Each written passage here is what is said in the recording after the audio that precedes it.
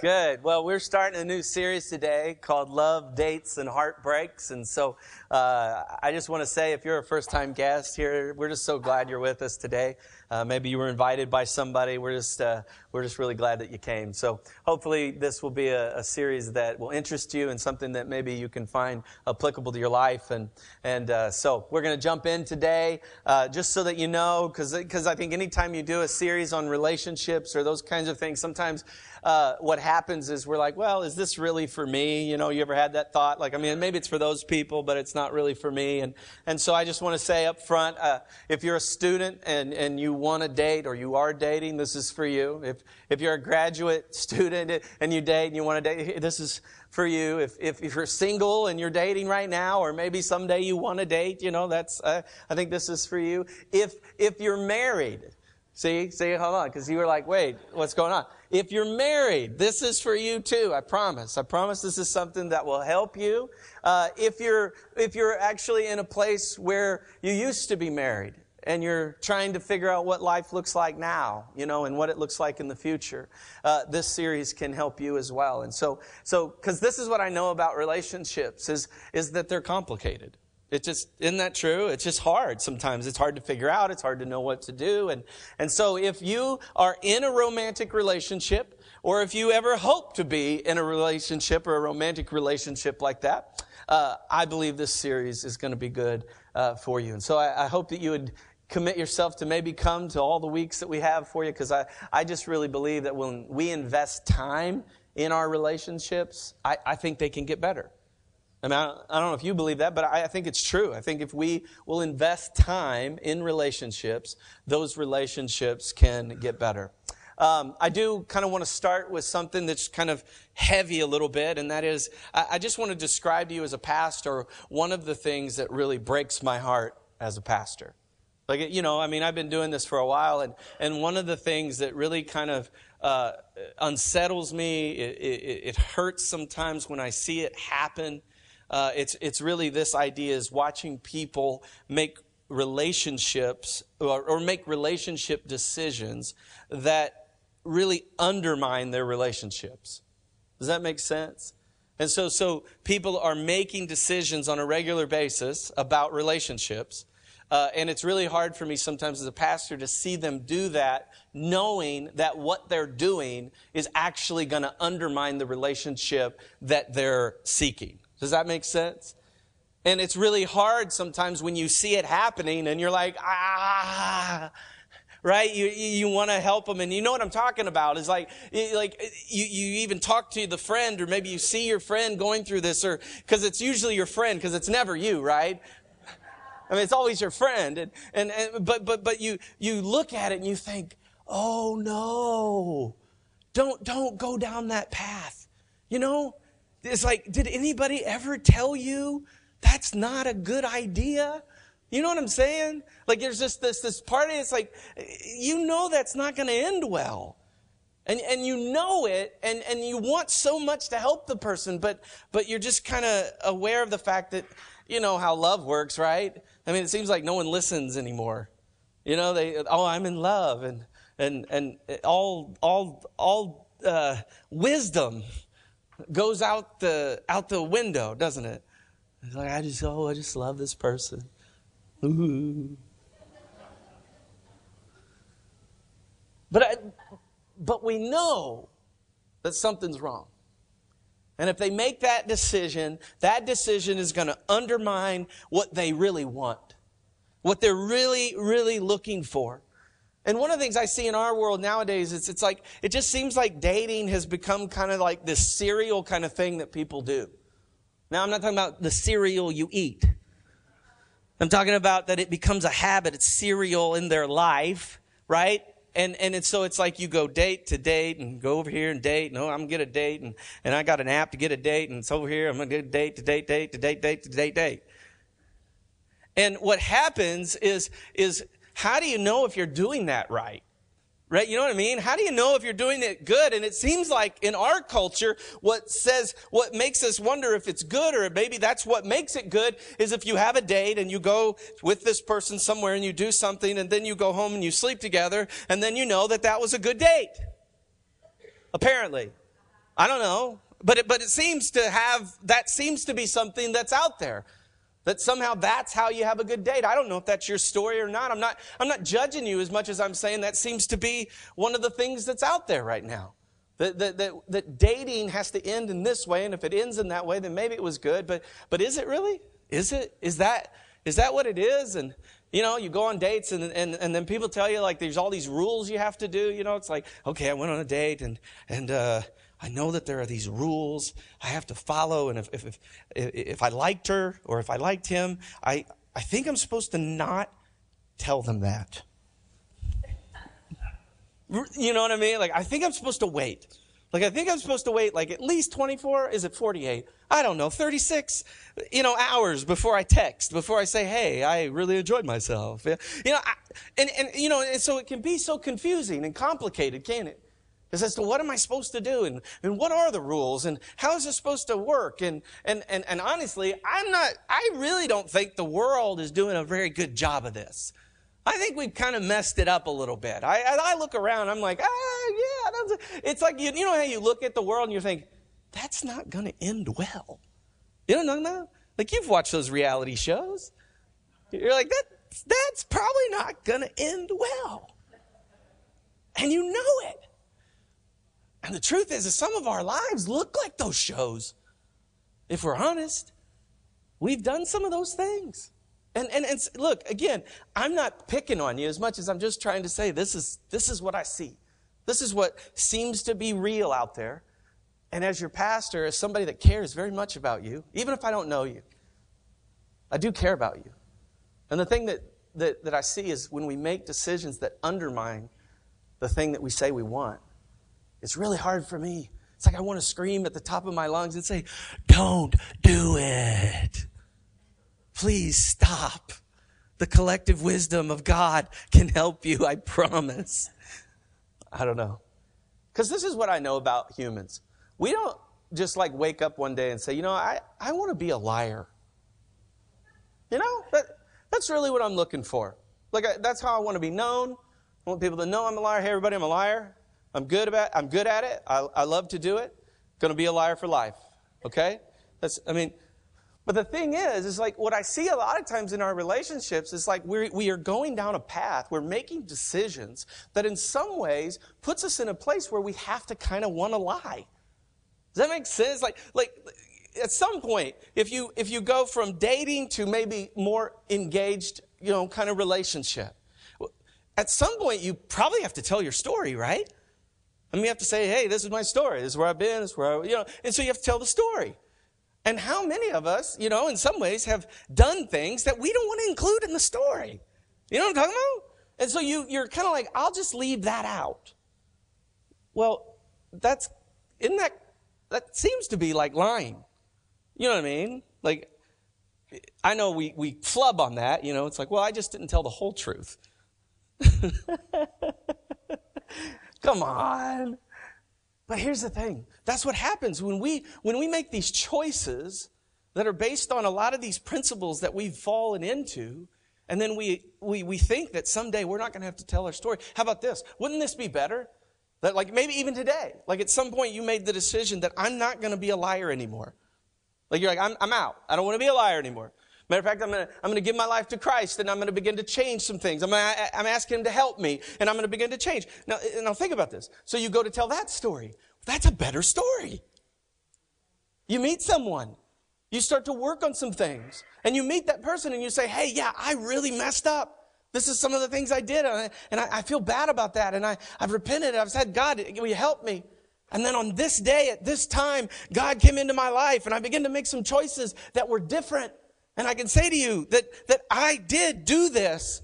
And so I come to you different because of it. You see what I'm getting at? It's a better story. And who doesn't want that? Who doesn't want that to be their story? And so I just want to encourage you today and challenge you to think about the fact that whatever you're headed towards, whatever the choices you've made, it can be different. You can tell a different story. Because I don't want you to be a liar. I don't want you to be a hypocrite. Is it not? Hypocrites, that's the reason people don't come to church. They're like, all those Christians are just full of hypocrites. I know they are. So are you. We all have hypocrisy in our lives. We all have masks. We all have duplicity. And so I just don't want that to be a character of your life. I don't want that to be the thing that people say, yeah, that guy, that gal, they're this. You don't want that. I mean, who wants that? Who wants to be the person that stands up and people say, well, that person's a hypocrite. You don't want to tell that. You don't want that to be your story. I don't want that to be my story. Imagine if the way you treated someone, like, let's say you're in a relationship or you've been in relationships, and like I always like to use this is imagine, for some of you guys, imagine if another guy treated your sister the way you are treating that young lady, how that would make you feel. And you can flip that over to the gals. But imagine that. Imagine if someone treated your niece or someone as close. Yeah, you imagine? You don't want that, do you? You'd be like, oh, I'm going to whoop somebody's tail. But why is it okay for you then? Why is that? Isn't that interesting? We don't think about it that way, but I don't want that for you. I don't want you to live that way. I want you to experience a better life. And for some of you ladies in here, I think it's just really, I just got to be really honest. I know you don't want to be a commodity. Because you know what a commodity is. It's something that's bought and sold, and at some point discarded. And the reason we allow those things to happen in our life is because we don't understand the value we possess. I don't know if you know your value. You know that we ascribe value to things, don't we? Did you know that God ascribes value to you? And that you're extremely valuable to Him?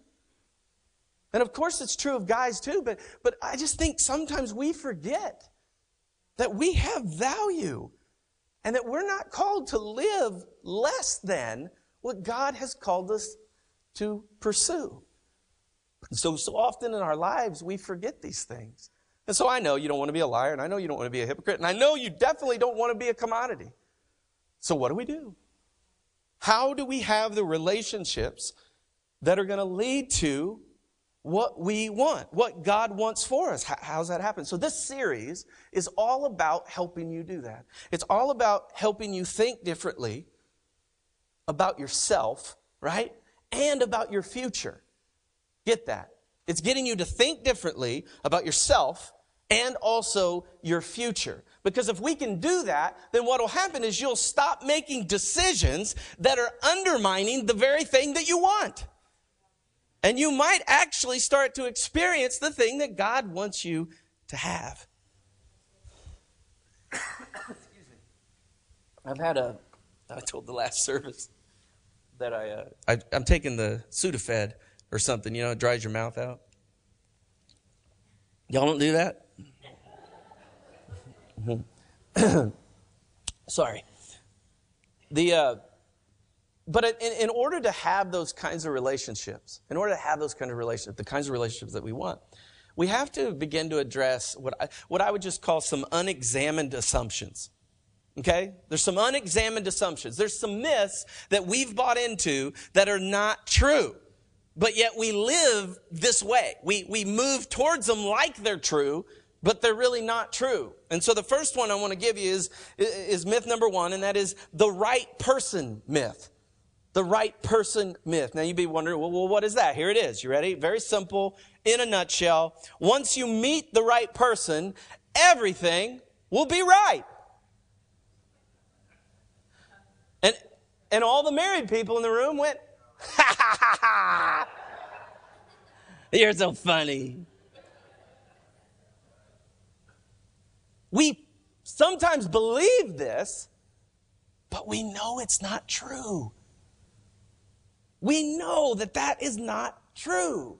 But yet we sit and we think and we dream about having the right person. And we know if we just get the right person, everything is going to be right. Because it seems logical, doesn't it?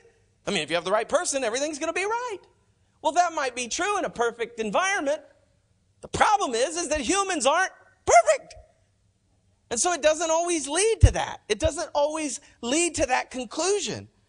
Matter of fact, I think this myth fuels our fantasy and infects our future. It fuels this fantasy that if I have the right person, then I'll get to the right place. But it also destroys our future, infects our future, because if you live that way, then you're kind of anticipating that it's all going to be great.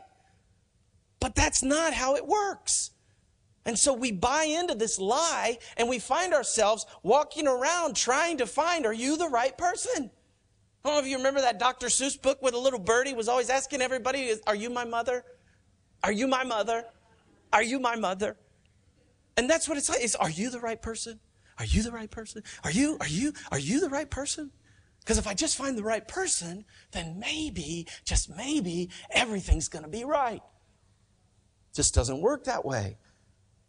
And so what we discover based on experience and what we see and people that are smarter than us and what the Bible says, we start to figure out that that's just not true.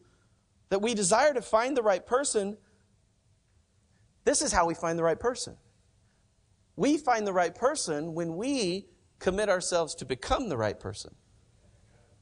When I spend more time becoming the right person, I'm in a much better situation. Because the thing I know is if I will spend time becoming the right person, that person that maybe I think is right or could be right or, whatever, they might be looking for that kind of person that I'm becoming. But they sure ain't looking for the person I'm not becoming. And so we have to kind of flip it around a little bit to begin to think, well, maybe this matters. Maybe if I spent more time not fantasizing about finding the right person and more time becoming the right person, that ultimately it would lead to me finding a person that I can spend my life with. But I'm not deceived.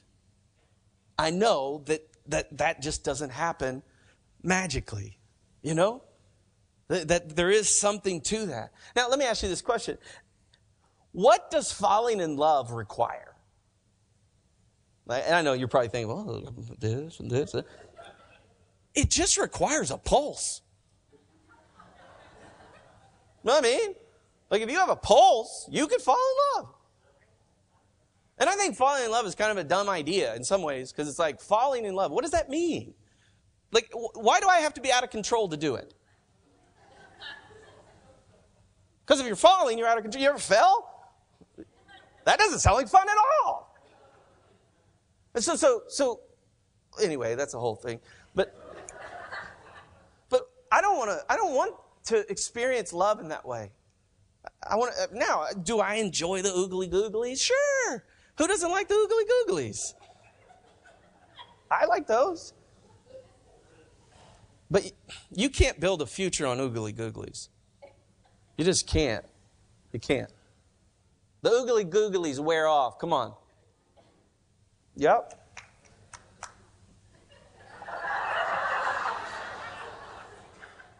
So, to fall in love takes a pulse.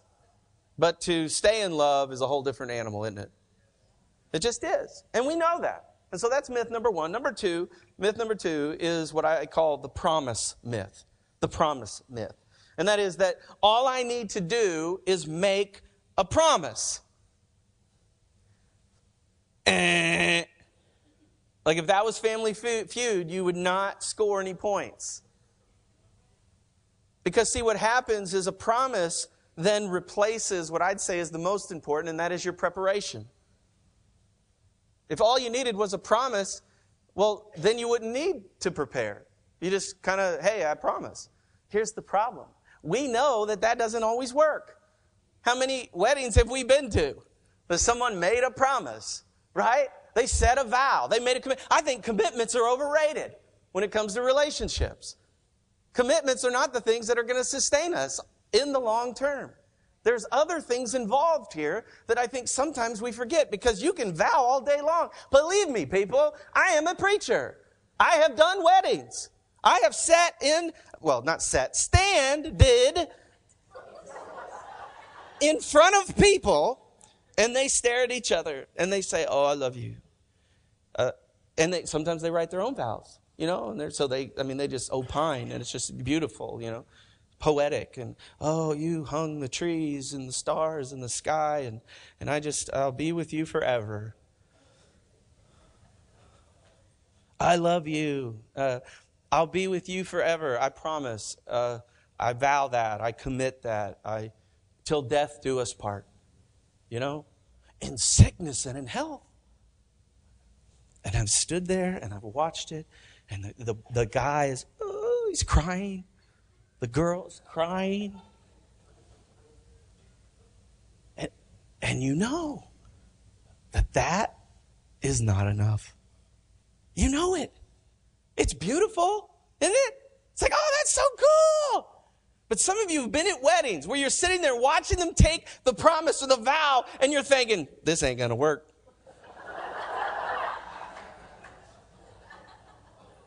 You know you have. They're too immature. They haven't thought about it.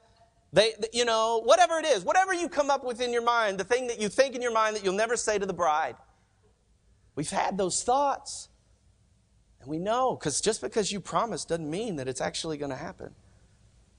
Just because you commit doesn't mean it's going to happen. So if you have a promise in a party, that isn't necessarily going to fix the problem. The party, you may have the best party ever and spend tons of money. So you might end up in the same situation someone else ends up in because you didn't understand this. You didn't understand that there's a myth here. There's a myth, a promise myth that we've got to see, because here's the truth. Promises are never a substitute for preparation. Promises are never a substitute for preparation. And you know what I'm talking about. You're like, okay, whatever. No. You know, because here's the deal. Think about academics for a second, right? If someone promised to do something in academics, like your doctor, for example, they promise, hey, I promise to do well here. I promise, when I cut you open, I promise I'm going to do good. But they didn't prepare at all. They didn't do any of that. They didn't do it. They got fast-tracked because they knew somebody, right? And so they're operating on you on a promise. You into that? No, you're not into that.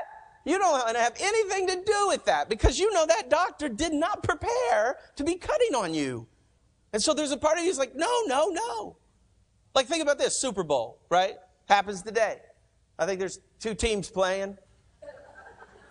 I'm going for, I guess we'll go for the Chiefs. Amen? How about we'll do that? Some of you are really mad. You're like, I like the 49ers. I don't care. Imagine Andy Reid, right? Coming to the team 2 weeks before. He says, hey, guys, I just want you to know, I promise we're going to win. And the team's like, yeah, awesome. And then he says, but I want you to take these next 2 weeks off. Go hang out at the beach, hang out with your family, wrestle with your kids, whatever you're going to do. And then show up at 3 o'clock on Sunday down there in Miami, and we're going to go out there and we're going to win. I promise you, we're going to win. What? Is that a good strategy? You know what I'm saying? I mean, the team would be like, the guys would be like, what are you talking about, coach? I mean, this makes no sense.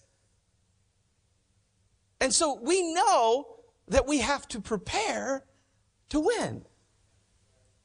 We have to prepare to win. And if somehow we substitute the preparation and expect to have it work, we've got another thing coming. We have another thing coming. Imagine me as a pastor getting up here to preach to you and I didn't do anything. I didn't prepare, I didn't read, I just showed up. Hey, y'all, got something to say? Some of you would stick around. You'd be like, I love this dude, I'm in. Some of you would be like, I'm out. I have no idea what he's talking about. I don't like it. I don't, whatever. And so if I didn't prepare to play the game, so to speak, I wouldn't be able to be successful. And that's the thing. We want to be successful in our relationships. Well, then we have to do some things to prepare. And here's the other thing. And some of you in the room are thinking, okay, yeah, I get it. But I'm already married. Yeah, I know. Are you still preparing? Are you still preparing to do the things that you said you would do? Or have you become tired, lazy, bored, whatever? I don't know. Angry, bitter, whatever.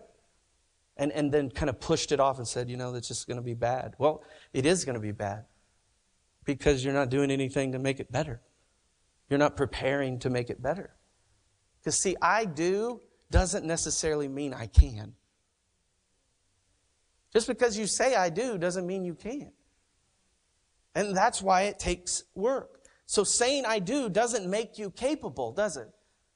Just because you said I do doesn't make you capable. Saying I do only makes you accountable. Doesn't make you capable, it only makes you accountable. And then here's the other problem, is if you're in that kind of relationship and you're not capable, it's going to make you miserable. So if you're in a relationship where you're not capable but you're accountable, you are going to be miserable because you can't win. And that's the thing you've got to see. That's why it's so important that we prepare. That's why it's so important that we do the things that we need to do in order to make that happen. Now, I heard this story the other day, and it was about this lady, or this little, probably 20-some-year-old girl that was talking to her mother, and she was talking to her mother, and she was describing all of these things that she wants in a man, She's like, I want this, and he's going to be this, and he's going to love God, and he's going to have big muscles, whatever. And the mom says, you're thinking, okay, mom's going to help her out here. She says, oh, yeah, you're going to get all that. No, she didn't say that. She said something, and I was like, she said, that's never going to happen. Oh, whoa. She said, it's never going to happen until you learn to become the person you need to become. Because the person that you're trying to get is not looking for you. Some of you are like, that wasn't nice at all, Mother. Sometimes truth is not nice. It's just not. It hurts, it stings a little bit, but it can help us, make us better. It can make us move towards something that's different. And I tell you this, I really want that for you. I want you to experience God's best. But I know the only way to get there is that you commit yourself to become the right person and not just look for the right person. You've got to commit yourself there. And here's a question, if you're single or you're married, I'll start with the singles today, is that are you the person that the person you're looking for is looking for? I'll say it again, that was a little tricky. You write this down and put it in your notes somewhere. Are you the person you're looking for is looking for? And then for married people, you're not off the hook. Are you still the person they are looking for? Or have you given up? Have you just said, well, I don't, we're married, it'll be fine. Because what happens is we become fat and lazy. And you're like, oh, that's mean. Hold on. We do get a little lazy, don't we? I weigh more than I weighed when I was a senior in high school, don't we? Sometimes it's just, I'd rather sit. I feel the same way. But we also get fat and lazy when it comes to how we relate to our spouse. We don't put the effort in, And I think we have to challenge that in ourselves. We really do have to challenge that because I think it's so important that we're both giving to the relationship what it deserves. And here I'm gonna help you guys today. I'm gonna help you guys here. I don't understand this about Valentine's Day, all right? Kind of upsets me. I feel like, and it's my feelings, all right? I feel like that on Valentine's Day, there's this expectation that the dudes do something for their women. Like, you've heard this. Hold on. You're not going to like what's next. And I think that's great. I think that's great. But I don't understand the fact that the women sometimes don't think they should do something for their men. Like somehow it's just the girls' holiday. Come on now. So men, I'm helping you. Ladies, do something for your man. Don't just make him do stuff. You do stuff. Right? Come on, that's for free. I'll give that to you. And so I need to become the person that God wants me to be, but in order to do that, I've got to do it Jesus' way. I've got to understand how Jesus set it up. I've got to begin to do the things he said do, right? I mean, if I'm ever going to experience that, I've got to do it his way. So I want to talk to you a little bit about this new relational paradigm that I believe Jesus introduced into the world. And we're going to understand it in just a moment. And I think if we will put this into our life, we'll begin to see the fruit that he wants us to experience, okay? And so I want to look at the Gospel of John, starting in verse 1. Gospel of John, chapter 15, verse 1. Listen to these words. And I'm going to kind of jump around a little bit, but it'll be on the screens. And so starting in verse 1. This is Jesus speaking, I am the true grapevine, and my Father is the gardener. You get that imagery. So Jesus is saying, I'm the grapevine, God, the Father, is the gardener. Verse 2. He cuts off every branch of mine that doesn't produce fruit, and he prunes the branches that do not bear fruit, so they will produce even more. Get it? So the Father is pruning this plant, this vine, and in doing so, some branches are falling off, and some branches are getting healthier, and they're producing more fruit because of the pruning. Because if you know about gardening, if you know about like how to do this, you trim things back in order for them to grow better. And so plants that have kind of gone all crazy, they actually are not growing the way that they can grow if they would simply be pruned so that they can grow more. Getting that imagery? All right. So verse 3, you have already been pruned and purified by the message that I've given you. So Jesus is saying if you've accepted the message of Jesus, there is some pruning that's probably already happened in your life. And some of you are like, yes, yes, yes. Verse 4. And I want you to notice as I read the next few verses, how many times the word remain is mentioned. Remain in me and I will remain in you. For a branch cannot produce fruit if it is severed from the vine, and you cannot be fruitful unless you, see it, remain in me. Yes, I am the vine. You are the branches. You starting to see it? But he's saying, look, this is you, this is me, this is the Father. Those who remain in me and I in them will produce much fruit. Apart from me, you can do nothing. He doesn't say you can do something, you can do a little bit. He says you can do nothing. So what's he talking about? What's the point? Let's go to verse 9. I have loved you even as the Father has loved me. And then he goes on again. Remain in my love. When you obey my commandments, you remain in my love. Just as I obey my Father's commandments and remain in his love. And I want to stop there for a second. We'll get to verse 12 in just a moment. Just so that we're all clear as to what's happening. Jesus is that vine. We are the branches. So we're connected to the vine. The Father, God, is the one that is pruning. He's the one that's gardening. Okay? And this is the principle that you've got to see, and this is really the application, is that you can't bear fruit unless you remain in Jesus. Like, he doesn't say, like, you can produce some fruit. He actually says you can't produce any fruit. And you say to yourself, well, I'm a good person. You're missing the point. You're missing the point. He absolutely is trying to tell us that you're never going to get here. You're never going to bear the fruit you want to bear. You're never going to see your relationship be what it needs to be if you're not serious about what he's talking about. Because the remaining part of that, did you see how many times it was mentioned? Just for biblical interpretation's sake, if you're ever reading the Bible and you see a bunch of words like this that are repeated, you should engage. You should be like, oh, that's repeated. And so you should figure out what's going on with that word. Because the Bible is trying to teach you something with repetition. And so that word becomes very important. So what does Jesus mean? What do you mean, remain? What does that mean?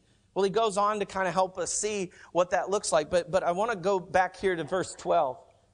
In verse 12, Jesus begins to basically sum it up for us. Because I don't know about you, but like when you think about having a good relationship, and you're thinking about commands, and you're thinking about all the things you got to do in order to have it, right? You're like, okay, Jesus, now tell me what it is. I mean, you've got me interested now, you know. So what are the 26 things I got to do to have it? But that's not what he does. Look at this in verse 12. He says, this is my command. He doesn't say commands. He says, this is my command. Love each other in the same way I have loved you. Love each other in the same way that I've loved you. Now, I don't know if you know the story. The disciples were hearing this prior to the crucifixion. So Jesus said that, they didn't fully get it yet. You see what I'm getting at? Because they had not seen Jesus demonstrate the way he was going to love them. But he was telling them pre-crucifixion what it looked like to love someone the way that Jesus wants us to love someone. You get that? And so what the disciples were seeing for the first time when they saw Christ on that cross is they were seeing demonstrated what it looks like to love, in the same way that Jesus has loved you and me. Like, we love that. You know what I mean? Like, yes, thank you, Jesus. Thank you for loving me that way. But what we have to see is that love that we're so excited about sometimes is the same love he's asking me to give to the person that I want to be with. And we become so selfish sometimes. There's lots of things that kill marriages. There's lots of things that kill relationships. We can say communication, money, all this stuff. But the one killer that I know is always present in relationships that dissolve, it's selfishness. On both sides, usually. And I'm not picking on you. I'm just saying we can do better. And the way we do better is not by trying harder. Come on, stick with me. It's not about trying harder, guys. You've heard me say this. It's about abiding more. It's about remaining in Christ. It's about remaining in His love. It says, Eugene Peterson said, it's about making my home with Jesus. Because see, when I get close to God, when I get close to Jesus, when I spend time in that place, when my head is wrapped around the divine ideas and the love of God, I can then love people better. I can love my spouse better. I can love the people I don't like better. But if I try to do it on my own, come on. You've been doing that for a long time. How's it working? You see? God has so much more for us. And so as the disciples looked at the cross and as their breath was taken away by the fact of what Jesus had done for them and His breath left His body, they became overwhelmed. They fully understood what it means to love the way that Jesus loved. And you know, it's a different kind of love, isn't it? I mean, we look at love around us, we see it, we see sitcoms and Valentine's and all the gooey stuff out there. That's not the love Jesus is talking about. It's a whole different love. And I mean, let me just share with you. This is the kind of love it is. It's not a permissive love. It's the kind of love that puts people before yourself. Come on. In relationships, it's a way of like, I'm honoring you above myself. It's not about my needs all the time. It's about me surrendering. It's about me laying my life down for the other person. Come on. This is not easy, is it? Is it? It's not easy. And so you see these lists and the things that encompass this kind of love, and you're thinking, I can't do it. You're right. It's this kind of love that I defer to the wishes of others. That's hard.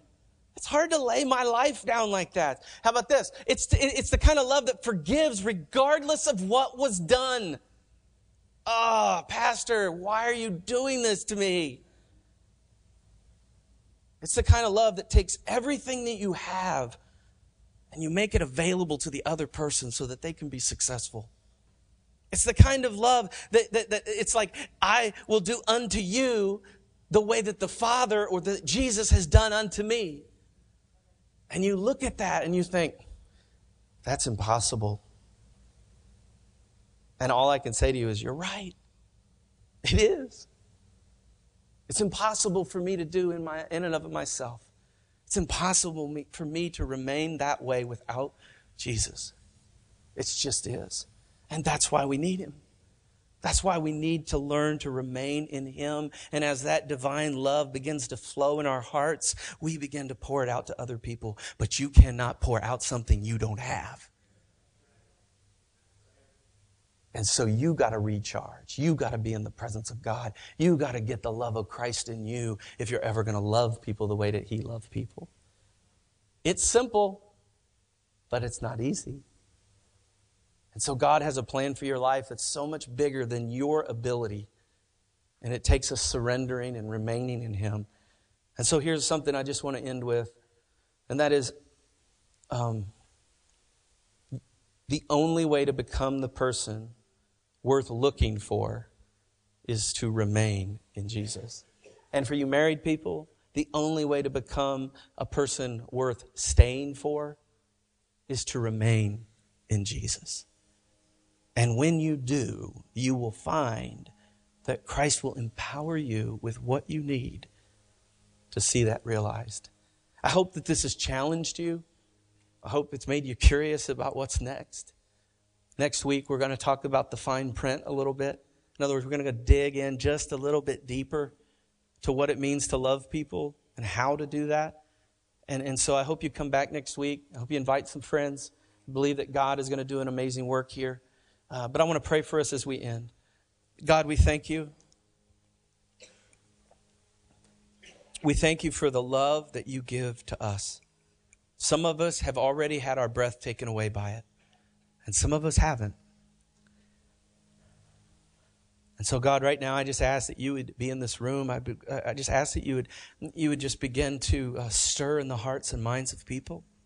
Perhaps you're here and you're thinking to yourself, man, I've tried and I've tried and I've tried, and I just keep failing.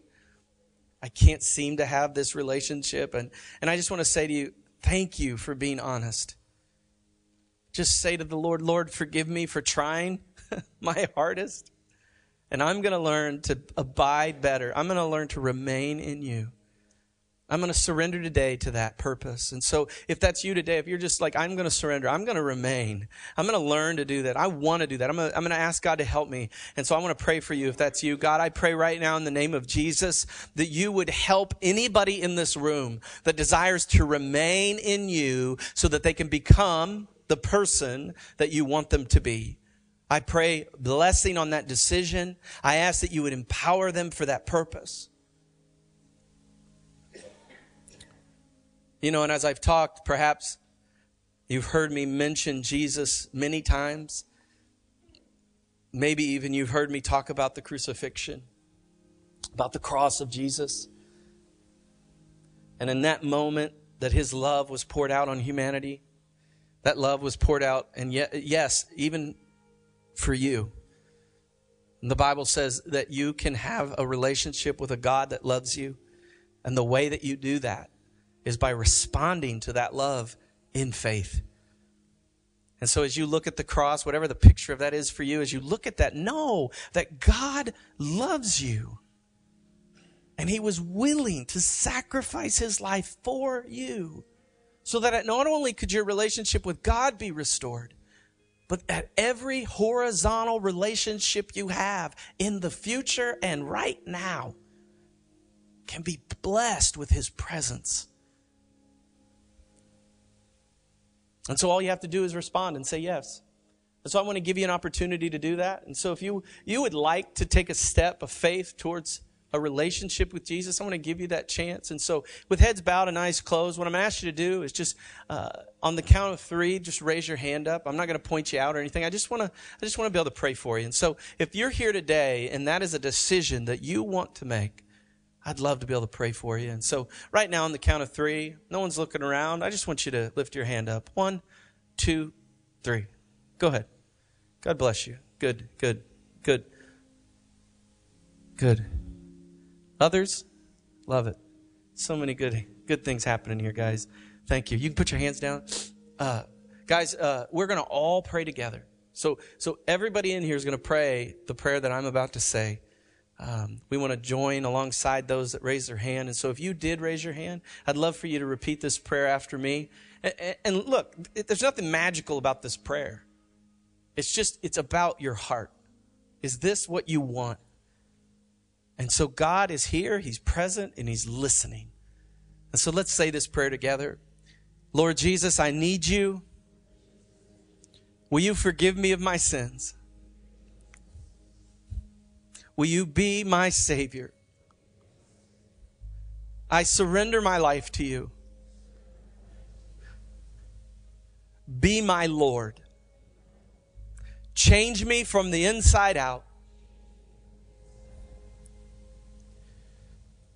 Show me my purpose. I choose this day to follow you. In Jesus' name, amen. Amen. Can we celebrate those that are making decisions today? Come on, you're getting lazy now. Come on, come on, come on, come on, come on. There you go, there you go.